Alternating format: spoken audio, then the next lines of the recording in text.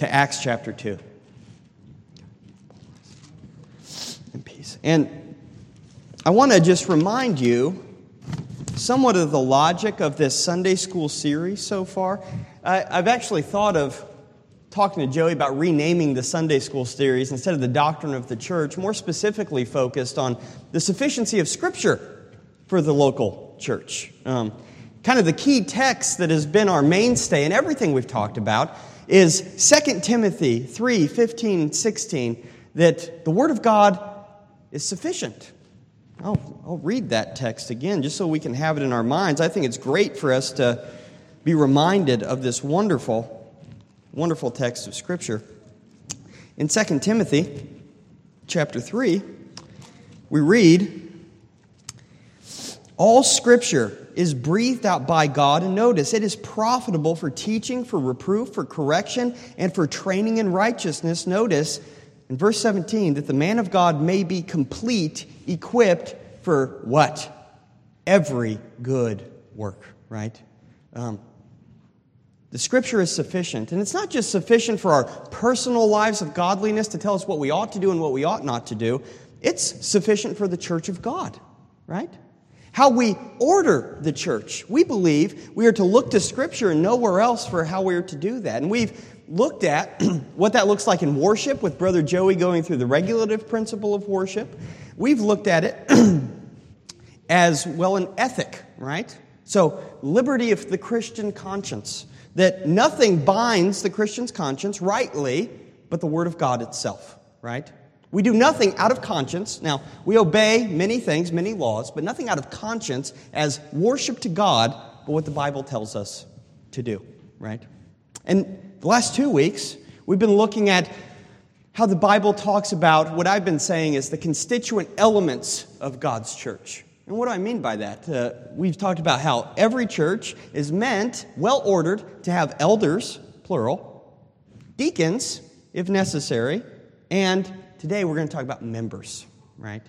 Now, as we've talked before, we believe very strongly that membership is taught in the Scripture, and the elders and deacons are not some group outside of membership, but rather they are members in the church that just have a particular function within that church. And so today I have the difficult, and I don't even know if difficult's the right word, the nerve-wracking, just because I know how often this can be misunderstood, the goal of trying to define and show that church membership is commanded and taught in the Holy Scriptures, okay? So, just to introduce this, I want us to think about some of the things that we often hear in our American culture.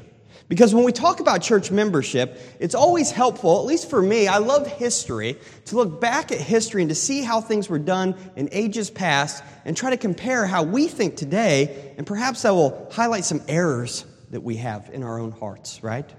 Membership in the local church, whether we have a formal membership roll written out or not, has always been a part of the church from the earliest days. Even in the early days, right after the apostles, we can read in church history of they'd have one service where the Word of God was proclaimed widely to whoever came and entered the doors.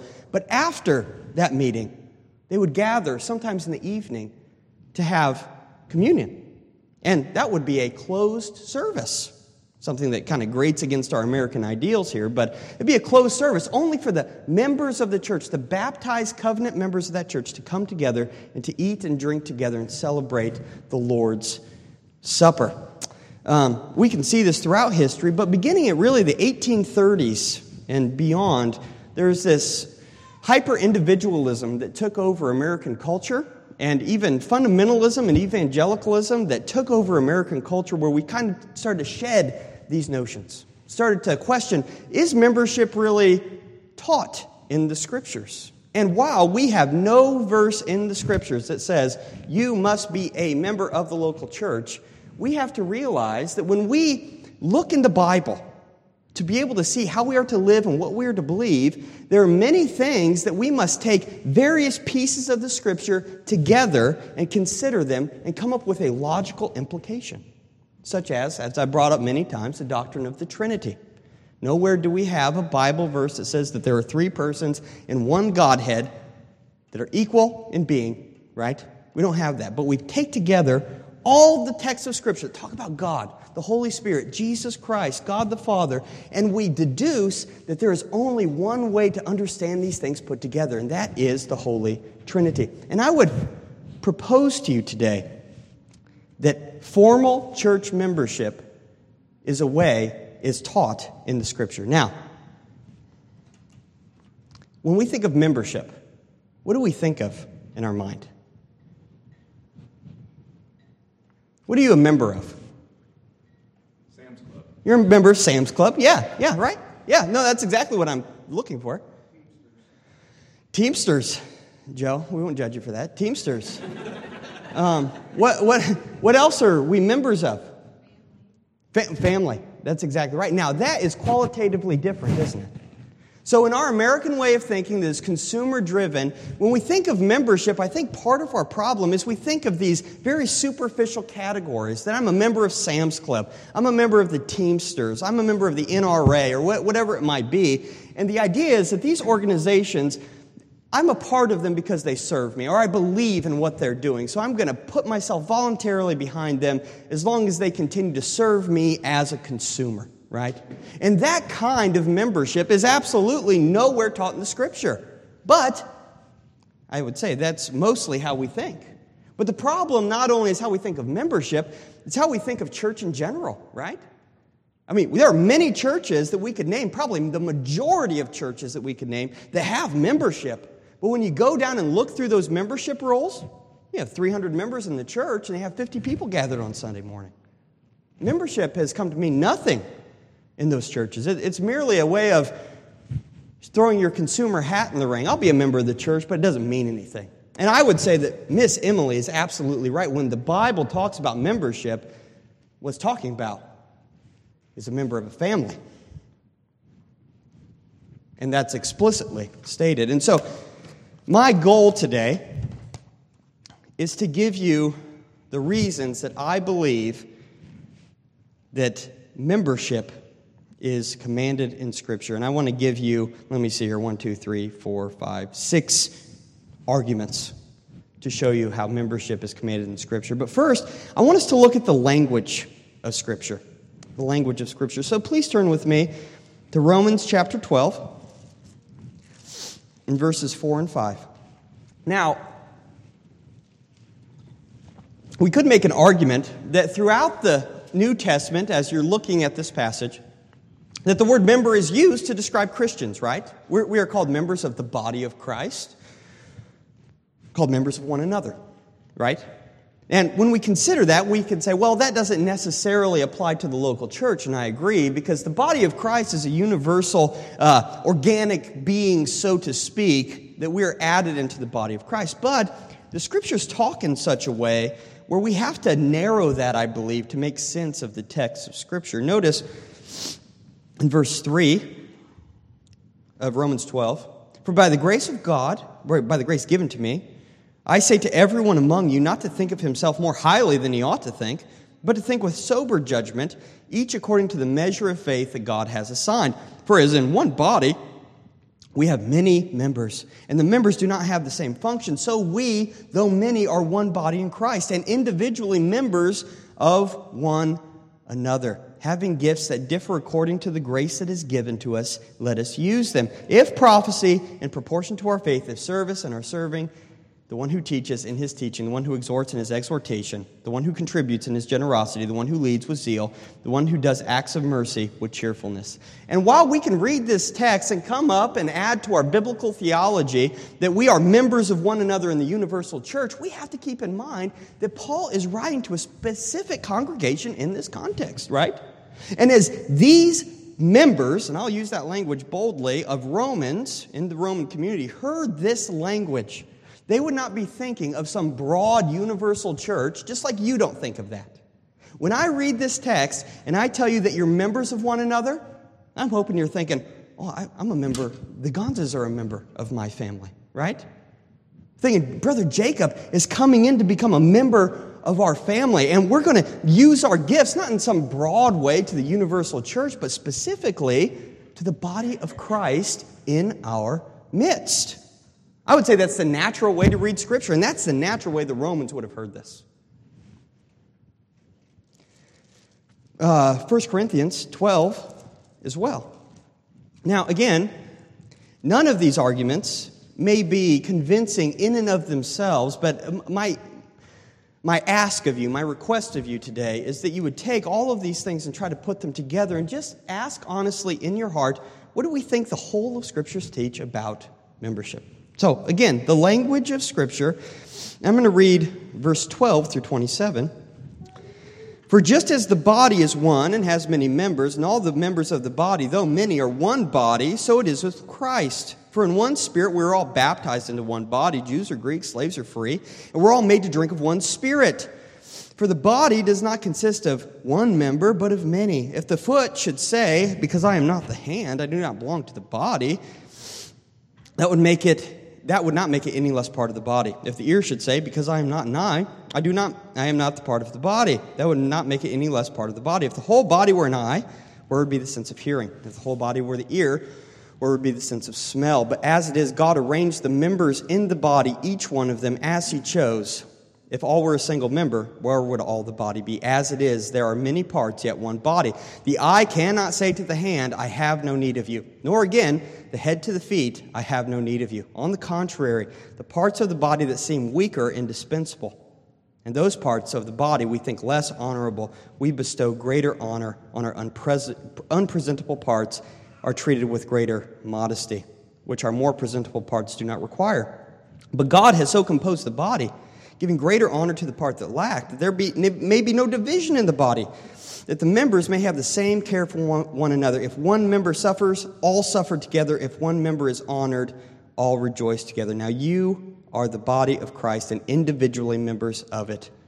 And God has appointed in the church first apostles, second prophets, third teachers, then miracles, then gifts of healing, helping, administration, various kinds of tongues. Are all apostles, are all prophets, are all teachers? Do all work miracles? Do all possess gifts of healing? Do all speak with tongues? Do all interpret? But earnestly desire the higher gifts, and I will show you a more excellent way.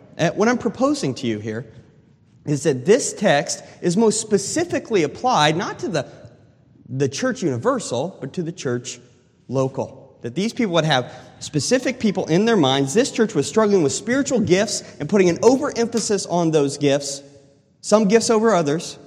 And Paul is correcting that in Corinth, the local church. Now, we see also the language of not just members, but we have the language of citizens, household, and family. So turn with me to Ephesians 2:19. We're going to be using a lot of Bible texts, so please stick with me. And again, this argument is just roughly, and it's probably the weakest argument, I think, but it's about the language that the Scripture uses. Ephesians 2:19.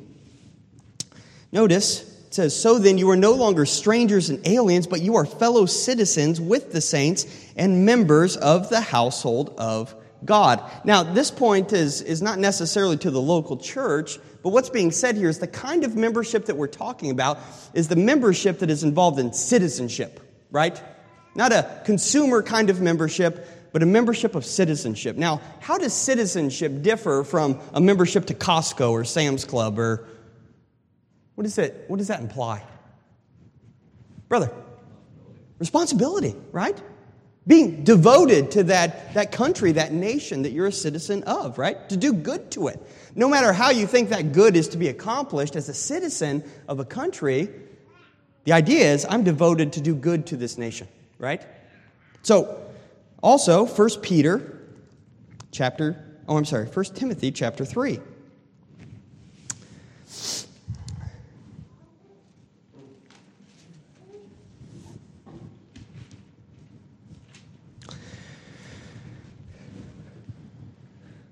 It says, if I delay, you may know how one ought to behave in the household of God, which is the church of the living God, a pillar and a buttress of the truth. And so the idea here is not just the elders, but the whole church is involved with defending the truth of the gospel, being a pillar and the buttress of the truth. This is the gathered congregation. And in the context of 1 Timothy, I think we would all agree that Timothy is talking to Paul Paul is talking to Timothy about how he ought to behave and train the church to behave in the local church in Ephesus. That local church is a pillar and a buttress of the truth. And they were learning how to behave, not in the universal church, but in the local congregation.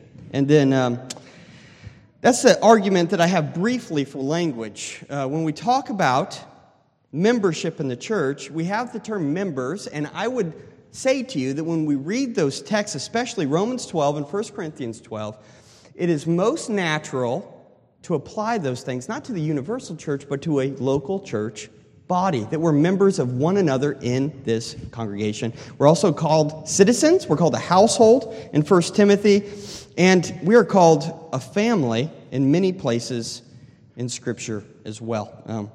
So that kind of membership is implying that there's great responsibility and we're devoted to one another. So, the second argument, and I'm trying to go from least convincing to most convincing, at least in my mind, we have arguments of implicit lists within the New Testament. So we might have in our mind, well, nowhere in the Bible do we have a membership role, but we come close to it, I think. So in Acts chapter 1, in Acts chapter 2, I think that we get the clearest representation of this. Acts chapter 1, we see the argument for church members in that the church in Jerusalem in the ancient days seemed to keep a number of the people that were actually part of that congregation. Now, in verse 15, we see that in those days Peter stood up among the brothers. The company of the persons was in all about 120, and said, now, the question that we have is, how would Peter know that the persons gathered that were Christians were about 120? We might say, well, he just looked around the room and made an estimate in his head. But I think it's likewise reasonable to think that they knew how many people were a part of that congregation. I think even more convincing is in Acts chapter 2, in verses 41 and 47. This is after Peter preaches the sermon at Pentecost. And I'm going to read, for time's sake, I want to read the whole paragraph, but I'll start in verse 40. And with many other words, he bore witness and continued with them, saying, save yourselves from this crooked generation. Notice verse 41. Those who received his word were baptized, and there were added that day about 3,000 souls. And we might say, well, added to what? Well, we could say to the universal church, but I think the more practical application here is it was added to the local Jerusalem church, and partly because of what we read after that. Notice, and they devoted themselves to the apostles' teaching, the fellowship, the breaking of bread, and the prayers. Notice that language very closely. I think it's fascinating. These 3,000 souls, what is recorded about them? They devoted themselves, right? That's what we've been talking about, is membership in the Scripture. Membership of a family, a citizenship. It's being devoted to a particular group of people. And they devoted themselves to one another, not just in the apostles' teaching, but notice the fellowship, the breaking of bread. These things imply community, don't they? We see in verse 47, they were praising favor with all the people. And notice the language, and the Lord added to their number day by day those who were being saved. Again, there are multiple ways to take this passage, but I think it's a reasonable conclusion that they were actually added to the local church in this text. Okay. We have these implicit lists, and I would say that the church knew who the members of that congregation were. They had faces in mind. They knew who were outsiders and who were insiders. And a really good illustration, I think, from modern days is that I've heard of a brother who went to go visit a closed country where the gospel was illegal, where you couldn't be a part of a church unless that church was registered with the government, right? And these people gathered together in this apartment. I think this apartment, they crammed in 90 saints into these rooms. And they had their service.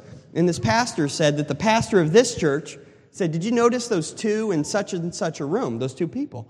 And he said, yeah. What we're thinking is, oh, visitors, that's wonderful.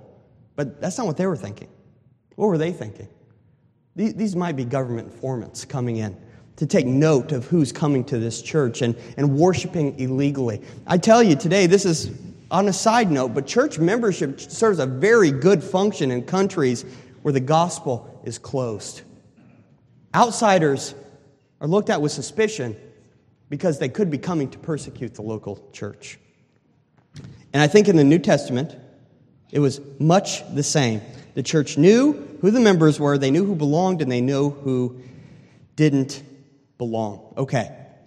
These are the two arguments I think are the most convincing. First, discipline in the local church requires church membership. There's no way to do church membership or discipline in my reading of the Scripture. Rather, if you do not have membership. And I'd ask you to turn with me to Matthew chapter 18. And if you're going to hold another opinion of this, which many do, that are brothers and sisters in Christ, but if you're going to hold a different opinion of this, I think that what you're going to do is you're redefining a bunch of theological, biblical phrases that the church seems to have understood for a long period of time. It's meaning something, and you have to change them. And one of those things you have to change is the definition of the keys of the kingdom of heaven. Matthew chapter 18, and I'll read verses 15 through 17 just so we can get a clear view here. If your brother sins against you, go and tell him his fault between you and him alone. If he listens to you, you have gained your brother. If he does not listen, take one or two others along with you, that every charge may be established by the testimony of two or three witnesses. If he refuses to listen to them, tell it to the church. And if he refuses to listen to the church, let him be to you as a Gentile and tax collector. Now, why this is important is I think that it makes the Bible almost nonsensical to say when it means tell it to the church, it means the universal church, first of all. When we read in Revelation chapter 2 and 3 of excommunication having to happen and church discipline taking place in those 7 churches in Asia Minor, we never see Jesus saying to Laodicea, go to Smyrna and discipline them, right? Each church is responsible for their own congregation. And here we see them saying, you tell it to the local assembly of saints gathered. Was that every person that happened to enter the doors that day? I would certainly hope not.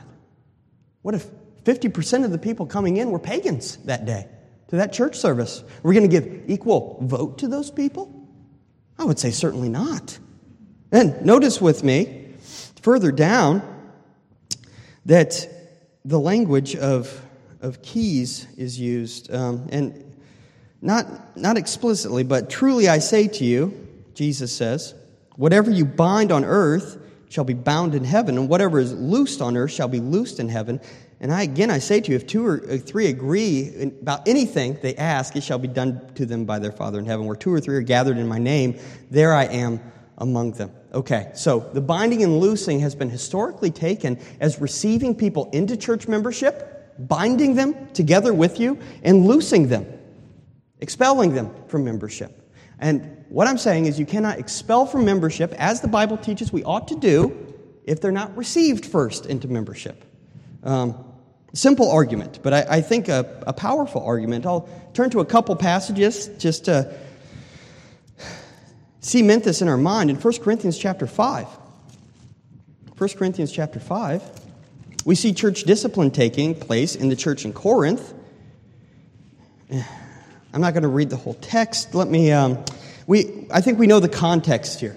We have a man who's involved with deep sexual immorality that not even the pagans participated in, where he was sleeping with his father's wife. Very explicit, strong sin being talked about. And notice what Paul says. For though absent in the body, I am present in the spirit, and as if present, I have already pronounced judgment on the one who did such a thing. When you are assembled in the name of the Lord Jesus, and my spirit is present with the power of the Lord Jesus, you are to deliver this man to Satan for the destruction of the flesh, so that his spirit may be saved in the day of the Lord.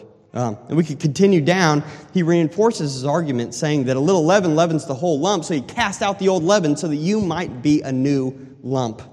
And all I'm proposing is that if we don't have an idea of church membership being required in the Scripture and being formative and normal in the Scripture, then we can't make sense out of this text of Scripture. He can't be saying to everyone gathered together that day, you cast this one man out. Nor can he think that everybody that's gathered together in this building is part of the lump that he's talking about, because what if pagans come in, right? It's not what Paul's talking about. He's talking about the covenant members of the body of Christ. Again, I'll give you one more. 2 Corinthians. 2 Corinthians. Chapter 2. Probably talking about this same man that is being discussed in 1 Corinthians 5, Paul says in verse 5 of chapter 2 of 2 Corinthians, "Now if anyone has caused pain, he has caused it not to me, but in some measure, not to put it too severely to all of you." Notice this language. "For such a one, this punishment by the majority is enough. So you should rather turn to forgive and comfort him, or he may be overwhelmed with excessive sorrow." This is one of the key texts that I have that I think promotes congregational polity. It seems like the decision, the authority that was given to the people was voted on in some manner, right? Or other way, the word majority makes no sense. I'm going to repeat myself. And again, I don't think it makes any sense to consider that it was just a majority of people gathered together in that place on that day. But there had to have been a known membership, that these are baptized, covenant-believing members in this church. So, the second, in my opinion, strongest argument, and perhaps the strongest argument in my view, is that as an elder of a local church, I must know the specific people that I have charge over. Okay? Now, I don't think that most people have a problem thinking that an elder of a church is only the elder of a local church, right? I don't know many people that would say that I have the authority to march down to the Presbyterian church down the street, go in there and start rebuking people for what they're doing wrong and bring them under church discipline, right? I have a certain amount of authority delegated to me, and it's over a certain group of people. And again, it can't be just the people who enter the doors on any particular day. What that does is it really elevates the structure of the building, right? The location, rather than the gathered assembly of God's people. Now, there's a few texts that really stand out to me. One would be Acts chapter 20 and verse 28. And as you're turning there, just think with me. When elders are called elders in the New Testament, they're elders of a specific church and congregation. Now, if the elders can be numbered and named, isn't it reasonable to think the people he has charge over can be numbered and named? Acts chapter 20. Now, this is Paul. And again, he calls the elders from Miletus. Paul knows that when he gets to Jerusalem, he's going to be bound by the Jews and he might die. And so he's giving them strong exhortation. Notice the language that he uses in verse 28. To these elders, he tells them, "Pay careful attention to yourselves, and notice to all the flock in which the Holy Spirit has made you overseers to care for the church of God, which he obtained with his own blood." Right? To care for the church of God. And to pay attention to what? All the flock, right? What's being put forward in their mind here is that every individual member of that congregation you have special charge and care over. Don't favoritize, that's not a word, you know what I mean? Don't have favoritism over one group of people than another. You have the charge as an elder to take care of the whole flock. And that is impossible, I'm going to tell you today, if you don't have a numbered, named group of people. Not every person that enters the door is under my charge, because if that's true, I'm going to quit today. Okay? Today. And part of the reason I have that strong of a reaction is Hebrews chapter 13 and verse 17. Because terrifying things are said to elders about the people that they have charge over. We've had many people come and leave this church. We've had many unbelievers come here that we've tried to evangelize.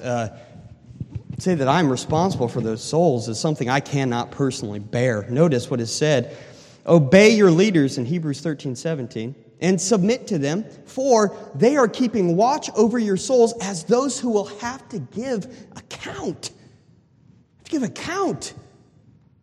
That's why we're so careful. Me and Brother Joey want to interview people who comes into the church. Why we should be so careful of people who come into the church, because I'm going to have to give account to this person. It's a lot easier to do that on the front end than the back end. And notice, I'll just add this. Let them do this with joy and not with groaning. for that would be of no advantage to you. And then 1 Peter chapter 5. Again, the argument is that if elders are called to have charge over the church, it must be to be logically consistent and even in any way doable. It has to be a numbered, named, known group of people. 1 Peter chapter 5 and verse 2. I'm going to read verse 1 as well. So I exhort the elders among you, as a fellow elder and a witness of the sufferings of Christ, as well as a partaker of the glory that is going to be revealed. Just notice quickly the elders that are among you, right? These are the elders that you know are in charge of your particular soul, okay? Verse 2, shepherd the flock of God. Again, notice the language. That is among you. Not every member of the church of Christ globally. Exercising oversight, not under compulsion, but willingly, as God would have you, not for shameful gain, but eagerly. Okay. So, taking these first 1, 2, 3, I should have counted beforehand, I'm sorry. 4 arguments. I believe that if you gather all of these things together and you consider them and think over them, the only way to rightly do church is to have a known church membership where membership is defined as being devoted to one another, as citizens are devoted to a country, as family is devoted to one another in the family structure. Because the last argument is that New Testament ethics, the one another's of Scripture that we read, right? I would say that they don't make any sense unless we are devoted to a specific group of people. Now, we can think of all these texts, and I think, again, as you read through Romans chapter 12, right, that we should honor one another. The Roman people would have specific people in their mind, people that they're tempted not to honor, right?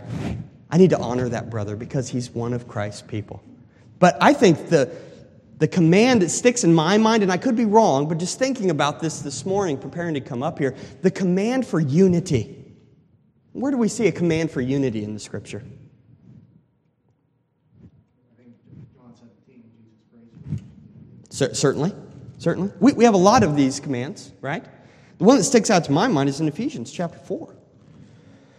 In Ephesians chapter 4, again, we must consider the fact that this book, the book of Ephesians, is a letter written to a local church in Ephesus that could be found and named, and Paul knows the specific people that gather in that church, and he writes to them saying, I therefore, in verse 1 of chapter 4, a prisoner of the Lord, urge you to walk in a manner worthy of your calling to which you have been called. And okay, how do we do that, Paul? Verse 2. With all humility and gentleness, with patience, bearing with one another in love, eager to maintain the unity of the Spirit in the bond of peace. I'd ask you today, Paul is writing to a specific group of people saying, you need to bear with one another, and you need to seek unity. If there is no formal church membership where you know you're devoted to a specific group of people, this is not a possible thing to do. And in fact, I think a lot of our American individualism, and I'm from the West, I'm from Colorado, individualism in the West is strong. Like, I've got my 40 acres, and I don't want to come off that 40 acres, right? This is my territory, my place, and I'm not going to be devoted to any community except for maybe my family, right? This is strong in our culture. And I have the sense, certainly not everybody that believes that there's no formal membership, but one of the reasons is I don't have to maintain unity. If that brother or sister offends me, there's nothing keeping me here. I'll just go down the street. And that's what we see in our churches. Even churches that have membership, we have such a low view of being devoted to one another in love that we quickly abandon our responsibilities. But I think that if we search the New Testament, we can see that the people knew specific members they'd covenanted with to be part of that body, and that they were commanded to walk in peace and love towards one another. And those one another's have a specific face and name attached to them. Forgive me for beating a dead horse, so to speak. Hebrews chapter 10 is the last text that I'll bring up in this regard. Verses 24 and 25. Again, just keeping in mind that when the people who heard these letters in these local churches, they would have names and faces in mind. And let us consider, verse 24 says, how to stir up one another to love and good works, not neglecting to meet together, as is the habit of some, but encouraging one another, and all the more as you see the day drawing near. It seems from the text that what's implied, there were people, members of this Hebrew congregation, who weren't meeting together, that were forsaking the assembly of the saints together. And he's writing to these people to correct that and to stir one another up to love and good works, right? So, application here is, I believe, and there's probably better defenses out there, better arguments perhaps. These were the clearest things that come to my mind this week. I think if you gather these things together, you have nowhere to go, but we are commanded to be members of a local church. And if you don't like the idea of formal church membership as on a roster or something like that, I don't know that I necessarily am going to argue with you. You're commanded to be devoted to a local body, right? But the church has to be a part of that, and I think what you end up with is a membership roll with people on it, and I would say the way that we tried to attempt to do things here. We're called to be members of the local church, and if you're a member of the local church here today, we're commanded to be devoted to one another. To be devoted to one another. We are commanded, I love how the 1689 says it, and I can't quote it verbatim, but we are a society that has voluntarily committed to walk together. That's what we are, okay? Do we have any questions? Nice ones. Or not nice ones, I'm just kidding. While you're thinking about if you want to raise your hand or not, we have this good book. We have a couple copies in the church library, church membership, by 9 Marks. We love 9 Marks Ministry, especially these little books talking about discipline, church membership, deacons, those kind of things. We think they're very, very helpful. Brother. I don't need a softball. I was kidding. I'm sorry. Yeah. You're born into it, right? There's no formal membership taken. Right. Right. Right. So I can see an argument being, well, then we don't need formal membership in the local body because in the same way a family, you just know who your family is. Yeah, and I think the application, were you done, brother? I'm sorry. Yeah. So I think the application of that could be true. If we are in a desert community in the middle of Iraq or something where we have 5 brothers meeting together, there probably isn't much of a necessity to get a formal roster out, write down all the names, go through it, review it, and those kind of things, right? Nowhere are we required to have that kind of diligence, so to speak, right? But I think that the gospel applies to particular cultures and particular ages, and that we are commanded in 1 Corinthians 14 to have order in the congregation, order in the church, right? That this is we think, a necessary and common sense step to have that, right? Because you're right. In family, there's not necessarily a formal sense, but almost in every culture that's ever existed, there is a legal sense of being a part of somebody's family that is recorded in some way, somewhere. Be adopted into a family. Well, and with that, I think you have to have a provable way to say someone's in your family or not. Insurance purposes. Like, I can't bring anybody I want under UPS's insurance.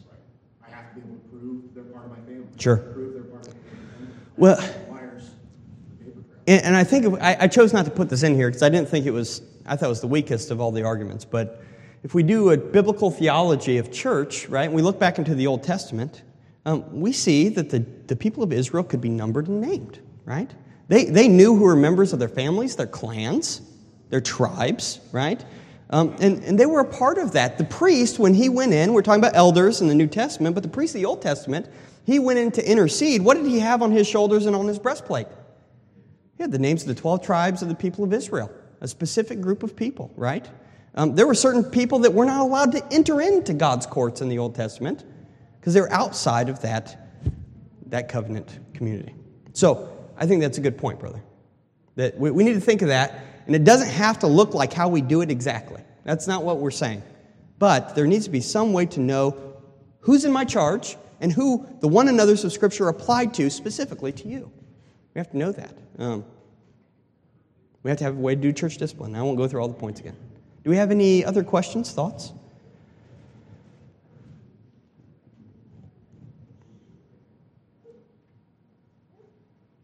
Okay, well, I'm going to pray for us. Lord, we come before you. I thank you for just the study through this week. It's cemented this fact in my mind. I pray that if there are any that are contemplating joining a local church, whether it be ours or somewhere else, that you would you convince them. God, if you would speak to us as members of this congregation, to me, God, it's a good reminder that I need to be devoted to this family that you have put me in, this citizenship that you have gathered me into, and that I would exercise myself in love and the gifts of the Spirit to serve my local body. And I pray that you would grow us through this, help us to sharpen one another in this element. In Christ's name, amen.